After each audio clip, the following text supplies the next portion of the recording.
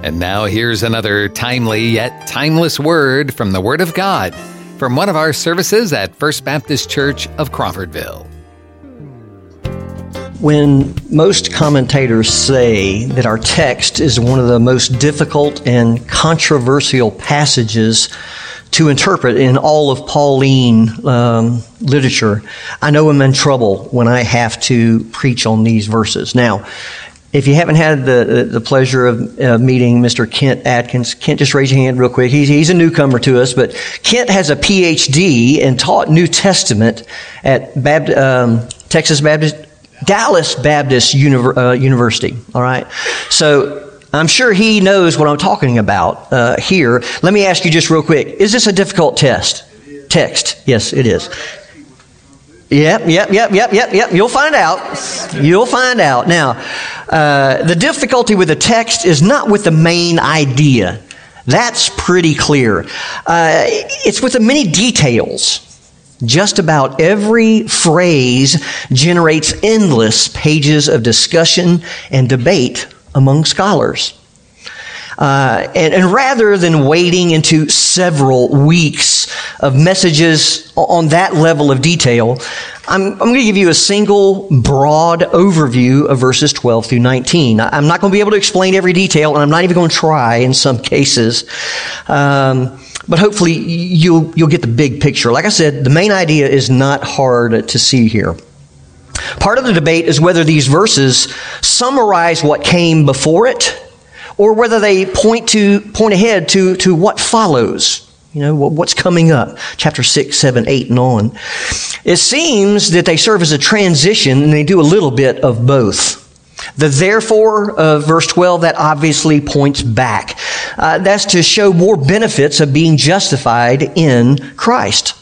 Paul shows that the only way to escape the effects of the fall of the human race into sin is through that free gift of God's grace that offers justification to all who will receive it.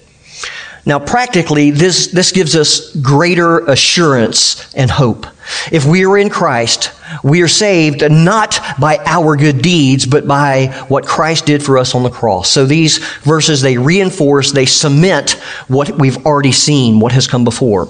But they also point to what lies ahead. In chapter 6, Paul moves from salvation to sanctification. And crucial to living a life of holiness and freedom from sin to a greater and greater degree is understanding our new identity in Christ. So when Peter contrasts our old identity in Adam to our new identity in Christ, he looks ahead by laying a foundation for our sanctification. Now, also the themes of grace, sin, and death as reigning powers, they're going to appear again frequently in chapters 6, 7, and 8. Now, identification, either with Adam or with Christ, this is the key to understanding our passage this morning. Paul is saying that you are either condemned because you are in Adam, or you're justified because you're in Jesus. And he's showing that God's gracious gift of righteousness in Christ is far greater than the devastation of sin that resulted from Adam's disobedience. Twice in verses 15 and 17, he says, much more. He wants to encourage believers in Christ with the certainty of their glorious future in Him. Now, to sum up, if you were in Adam, you were under the reign of death. But if you are in Christ, you will reign in life because Christ's gift is greater than Adam's sin. Well, let's go to the Lord in prayer. Father, we bow the knee this morning, understanding our need for your Holy Spirit to breathe truth into our hearts from this passage. It is a contested passage. Father, I pray that you would help us to see the things that really matter here for us this morning, that we are either in Adam or we are in Christ. That is our only two choices. So, Father, open our eyes, help us to see, help us to hear, help us to understand the truth this morning. And it's in Jesus' name we pray. Amen.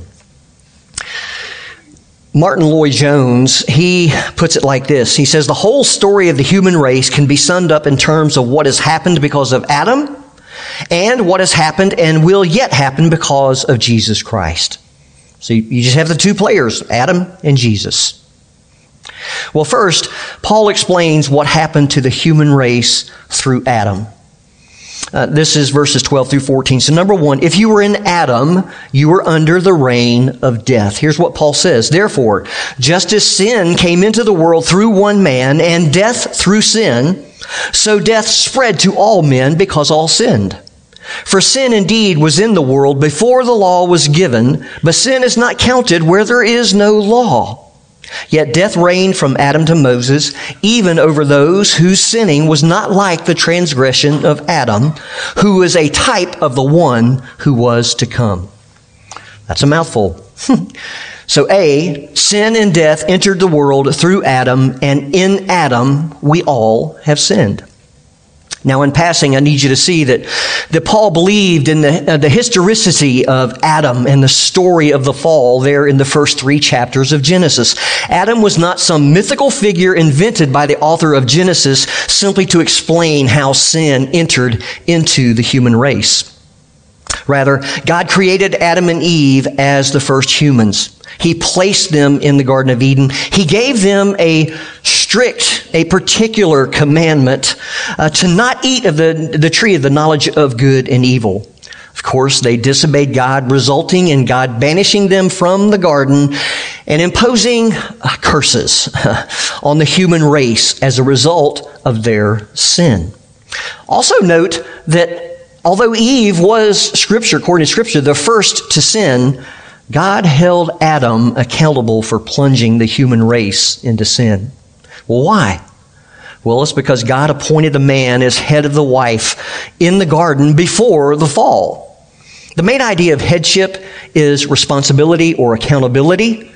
And here we see that Adam was held responsible. Paul says in verse 12a, sin came into the world through one man and death through sin. The one man is obviously Adam. Paul is referring to that original sin when Adam disobeyed God's explicit command and he ate the forbidden fruit. God had warned Adam and Eve that in the day that he ate of the fruit, he would die. Now that referred to both physical death and to spiritual death, a separation from God. The moment Adam and Eve ate the fruit, the effects of physical aging and death, they were set into motion. You may remember the patriarchs and just the extraordinarily long lives. How many of y'all would like to live to 1,000? You know, I'm a little ambivalent about that. I'm not sure if I'd want to live that long. If you're in good health, yeah, that'd be great. But when you get to the genealogies of Genesis chapter 5, all right, what do we notice? At the end of every little person was, and he died, and he died, and he died. Not only did people begin to die physically after the original sin, but also the entire creation began to experience death. But Paul has in mind not only physical death, but spiritual death that came through Adam's fall. In 5:21, which Lord willing we'll look at next week, Paul contrasts the death that came by sin with eternal life. When Adam sinned, he experienced that spiritual separation from God that, apart from the gift of eternal life, would have resulted in eternal separation from God. And the Bible calls that the second death. So both physical and spiritual death entered into this world through Adam's original sin. But the crucial and the most controversial phrase in verse 12 is, what does Paul mean when he says, so death spread to all men because all sinned? Now there have been 4 main views, plus a 5th, a more recent one by Thomas Schreiner. He's out of Southern Seminary. Without explaining those views, I think the best view in light of the context is that Paul is saying when Adam sinned, we all sinned. In other words, God appointed Adam as that representative head of the human race. His sin involved the entire human race in sin. His sin was imputed or charged to everyone born after him. Because of Adam's sin, each of us was born guilty of sin before we ever committed our first willful sin. You've heard me say this before. We are not sinners because we sin. We sin because we are sinners by virtue of our union with Adam. David said, from the womb have I sinned. He understood.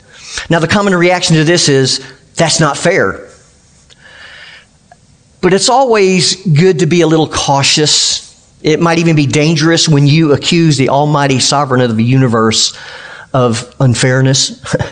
If God determined to treat Adam as the representative head of the human race, guess what? It is certainly his prerogative to do so. He's our creator. Also, we live with this sort of representation every day.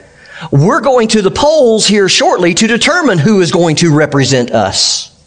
If our political leaders declare war on another country, we go to war, and some of our soldiers will die because of the actions of our leaders. Their decision was our decision because they represent us. Now, a further response to the unfairness charge is, do you think that you would have done better than Adam?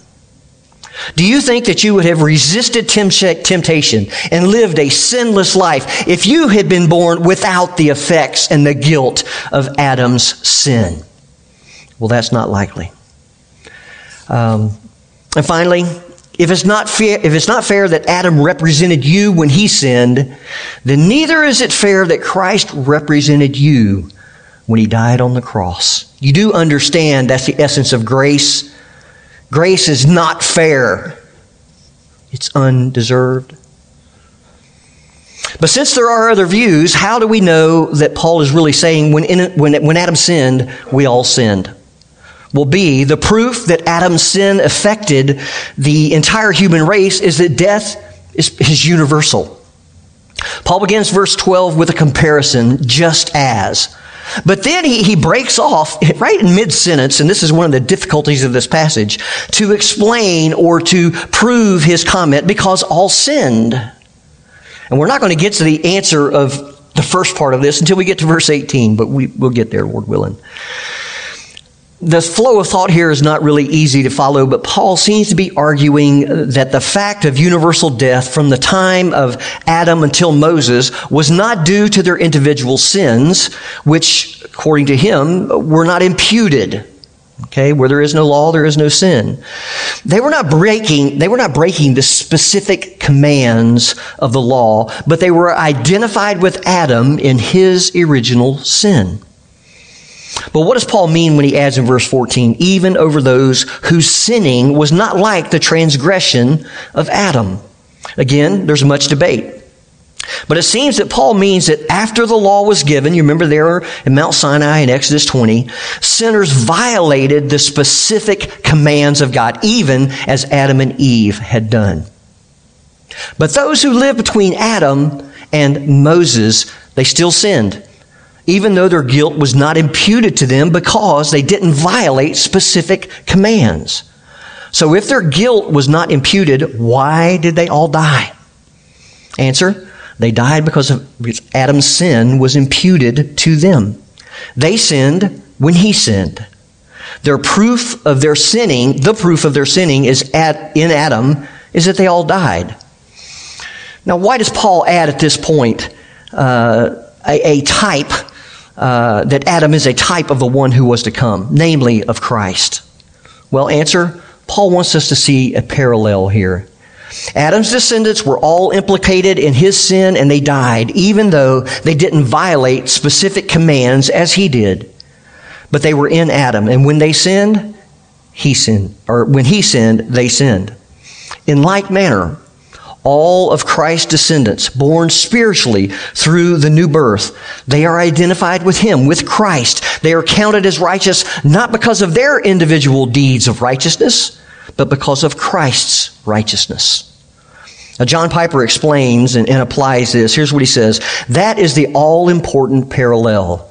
The deepest reason why death reigns over all is not because of our individual sins, but because of Adam's sin imputed to us. So, the deepest reason eternal life reigns is not because of our individual deeds of righteousness, but because of Christ's righteousness imputed to us by grace through faith. He continues, oh, how much light this sheds on why Paul embarked on this paragraph at all. He did it for the sake of our faith and our assurance and our joy.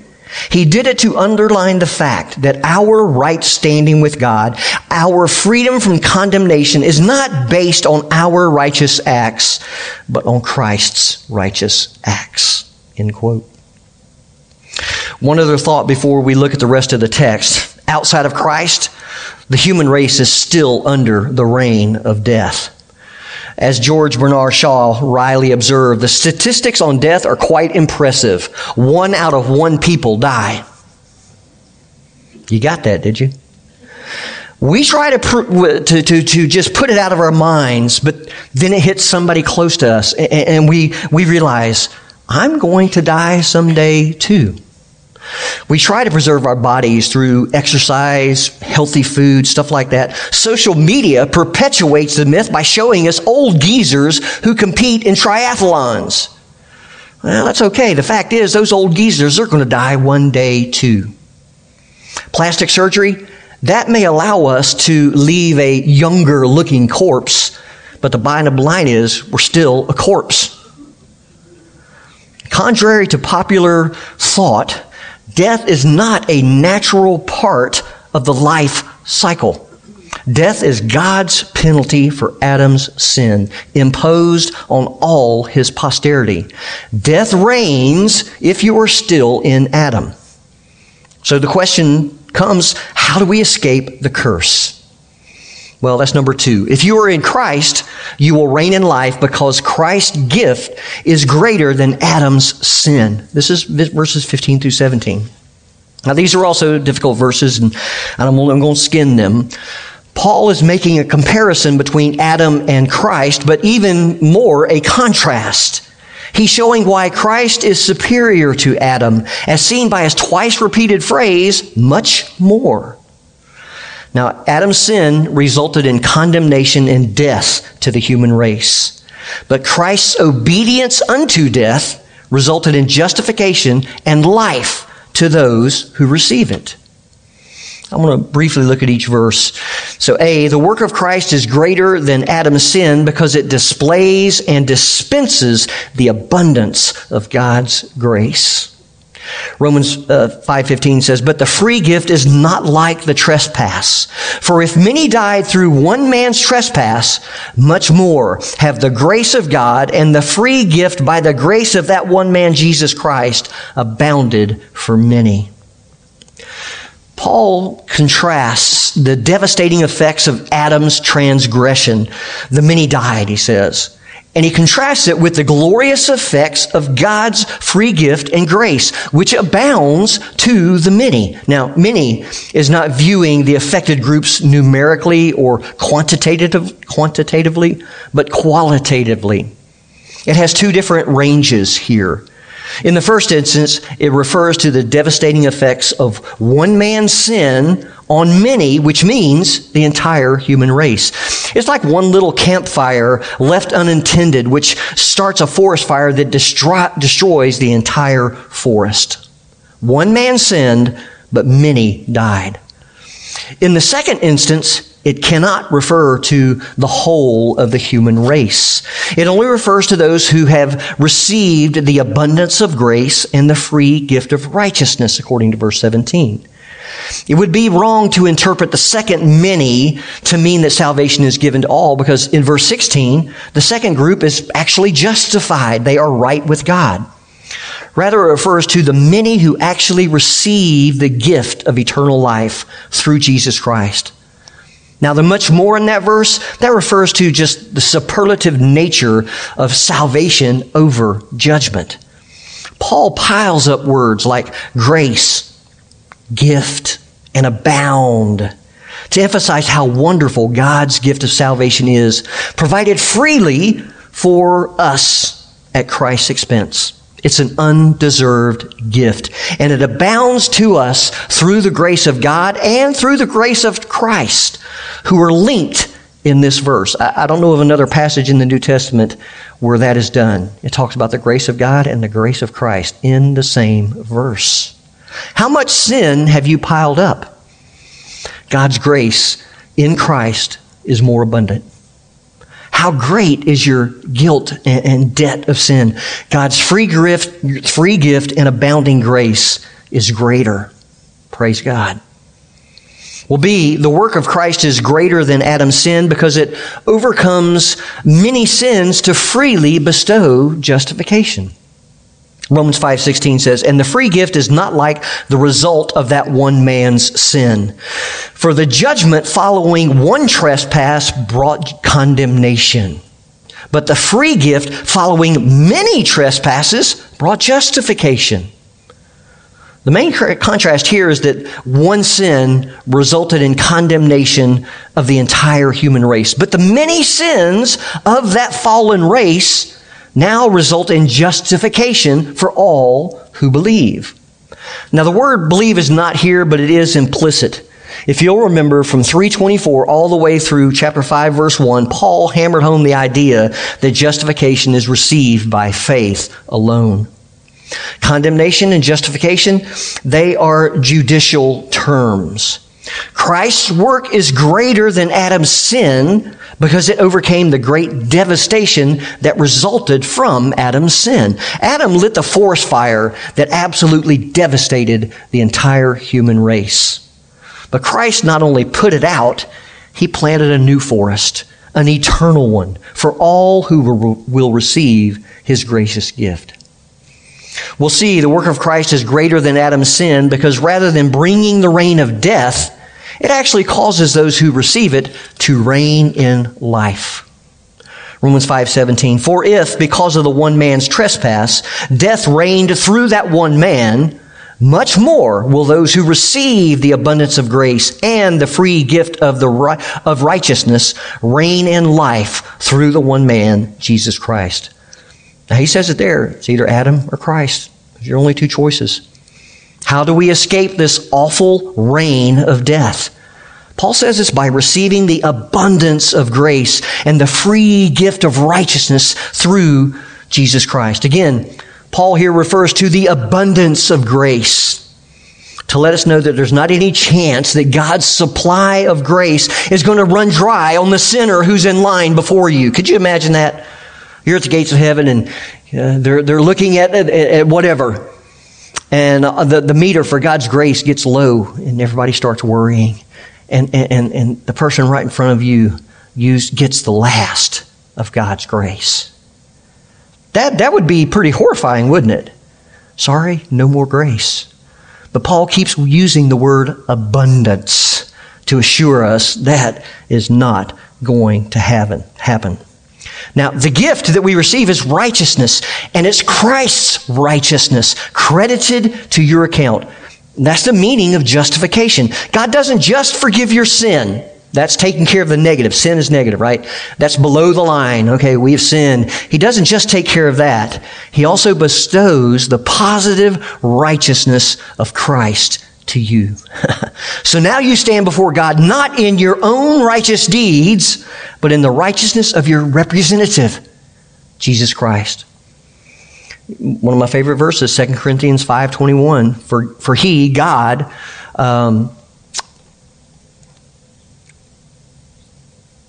okay, it's just slipped me. I hate when God does that.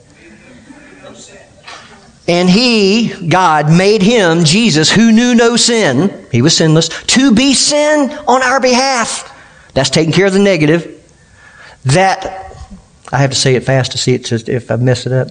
He made him who knew no sin to be sin on our behalf that we might become the righteousness of God in Christ. It's called the Great Exchange. We give our sin. In return, he gives us the righteousness of Christ. Whew. I'm a deal hunter. Many of you know that. I love finding a good deal.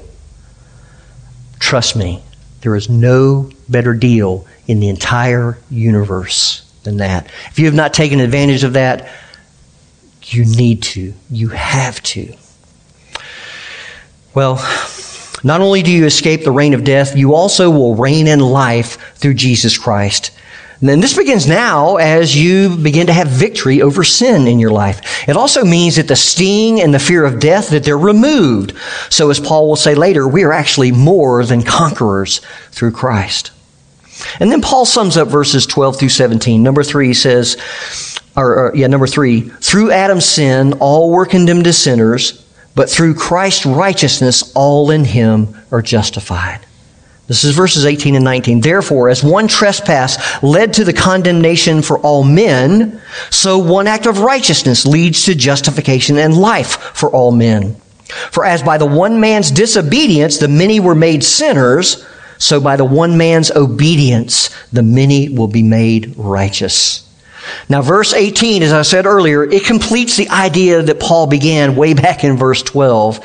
One man's sin brought death and condemnation to all, but one man's righteousness brought justification of life to all. Now, Paul is not teaching universalism here, that all people are eventually going to be saved. That would contradict what he teaches in quite a few other places, that sinners will face judgment and eternal condemnation. Also, in verse 17, he just stated that it's those who receive the gift of righteousness who are going to reign with Christ. Rather, the two alls, they relate to their representative heads. All who are in Adam are condemned. All who are in Christ are justified. And again, that's your only two choices. The same limits apply to the many in verse 19. It says, through one man's disobedience, the many, or the entire race, were made sinners. Through one man's obedience at the cross, the many, or believers, will be made righteous. Now, the word made, it means to appoint. But it has to be interpreted here in a forensic context. To be righteous does not mean to be morally upright, but to be acquitted, to be cleared of all charges, to be declared not guilty in that heavenly judgment.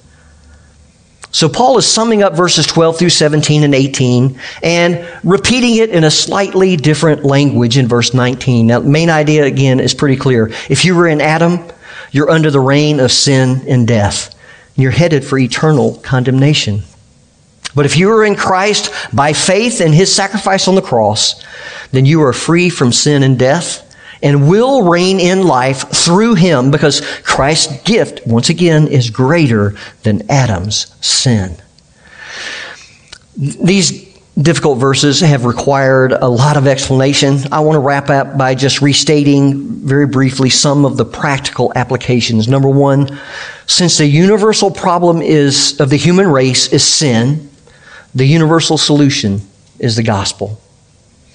From primitive tribes to educated professors, the need and the solution are the same. Don't be intimidated by someone with a PhD. He's a sinner. He needs a Savior. You can point him to Christ. Well, number two, if the universal problem is guilt by identification with Adam's sin, then salvation cannot be through us adding our works to the salvation. This text is all about how sinners can be put right with God. We must be identified by Christ's righteousness by faith. We must receive God's gift through Christ. Number three, if we are in Christ, our salvation is secure, not because of anything in us, but because we are in him. You won't be saved by your performance, and trust me, that's good news. Rather, by Christ's obedience in the cross and the fact that you're trusting in him alone. It's over here. I'm on. This is James Boyce. He was pastor of 10th Presbyterian in Philadelphia. This is how he closes out this section. When I read this, I went, okay, that's pretty good. He says, if these truths seem impossible or even crazy to you, If you are objecting, but how could God possibly treat us as if we were in Adam and as if we were in Christ? How can He save us because of something someone else has done? It is probably because you are not saved. For those who are not saved, these doctrines will always sound foolish. They may even sound like an invitation to sin, which is the objection Paul deals with in the very next chapter of Romans. It will always be thus, for how can those who do not possess the Spirit of God understand spiritual matters? But to those who are saved, these truths are wonderful. They are the very essence of life, which is, of course, what Paul speaks about here. Justification that brings life for all men. If you understand this, and it seems right to you, not pointless, incorrect, or irrational, and if you believe it, you are one of those saved persons. Boy, that's some type of barometer, isn't it? If this just all sounds too strange that God is going to charge somebody else's sin to me, but then He can also charge somebody else's righteousness to me, if that's just crazy, then you haven't experienced it yet. Dr. Boyce would say, you're not saved. But if you are saved and you understand that and you believe it, oh, what a flood of life it brings to you to understand that your salvation doesn't come from you and it doesn't depend on you. It depends on God. Well, let's just go to the Lord in prayer. Father, we thank you again for your marvelous love. We thank you for the abundance of grace and mercy that we have because of what Christ accomplished on the cross.